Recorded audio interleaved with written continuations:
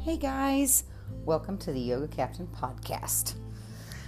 So we're in our new format, not officially released, but another soft release. Probably won't be fireworks and fanfare for the release on November 1st for this new format, but I am trying to stick to my dedication in recording once a week. So, how y'all doing out there? Because, there's a lot going on. I don't care what side of the aisle you're on. I don't care what country you're in. There is just a very large amount of major world events happening at once. And as I talk to my friends, sometimes I never can figure out if do we just hear about it more now because everything's in your face? Or if the world's always been this way? Or if there actually is an uptick. So if you're going through those same kinds of, I wouldn't call them obsessive, but I do have teenagers that are getting ready to come out into this world. And so I am trying to establish some boundaries in my own head about what I can control, what I can't, and what I'm going to do about it consistently to help my mental health.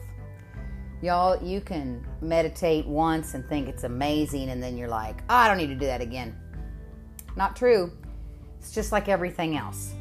Practicing an instrument, learning a new skill.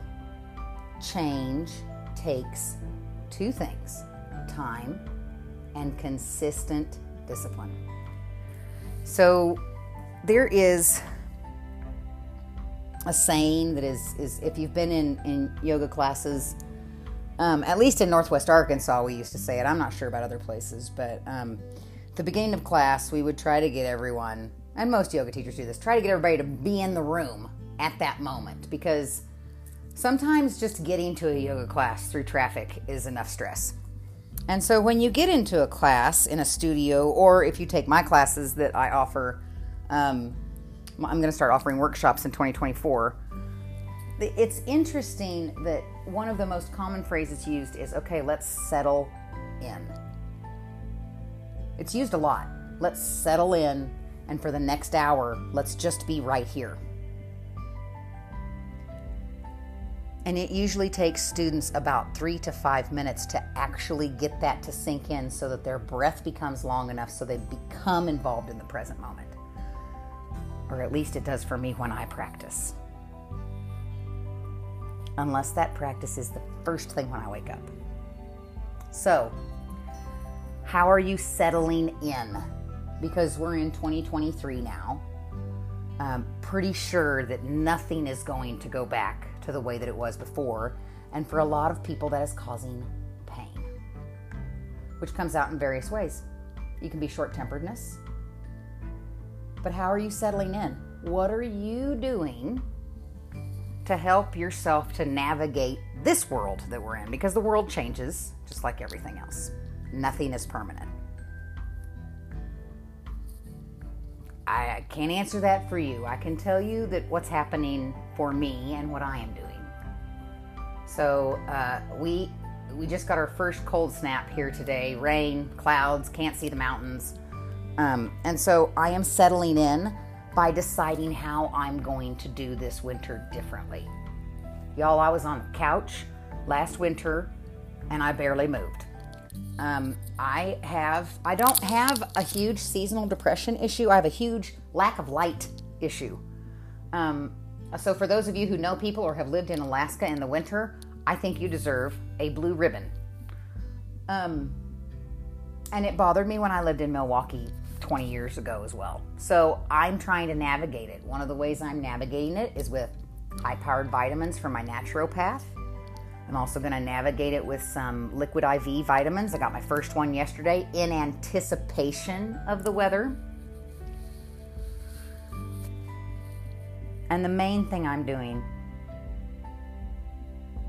is focusing on moving on with my life. I was married for 13 years. And the recovery 5 years in from that divorce, after a very tumultuous 13 years, I underestimated. I just now feel like I'm at a point where I'm gaining some of who I am and who I was back. And then that changes on the daily because of my age and what my body is going through. So I'm going to navigate it with vitamins. I've got a lot of crafting projects and a lot of things to sell on eBay that I'm going to list because I don't need all this stuff anymore.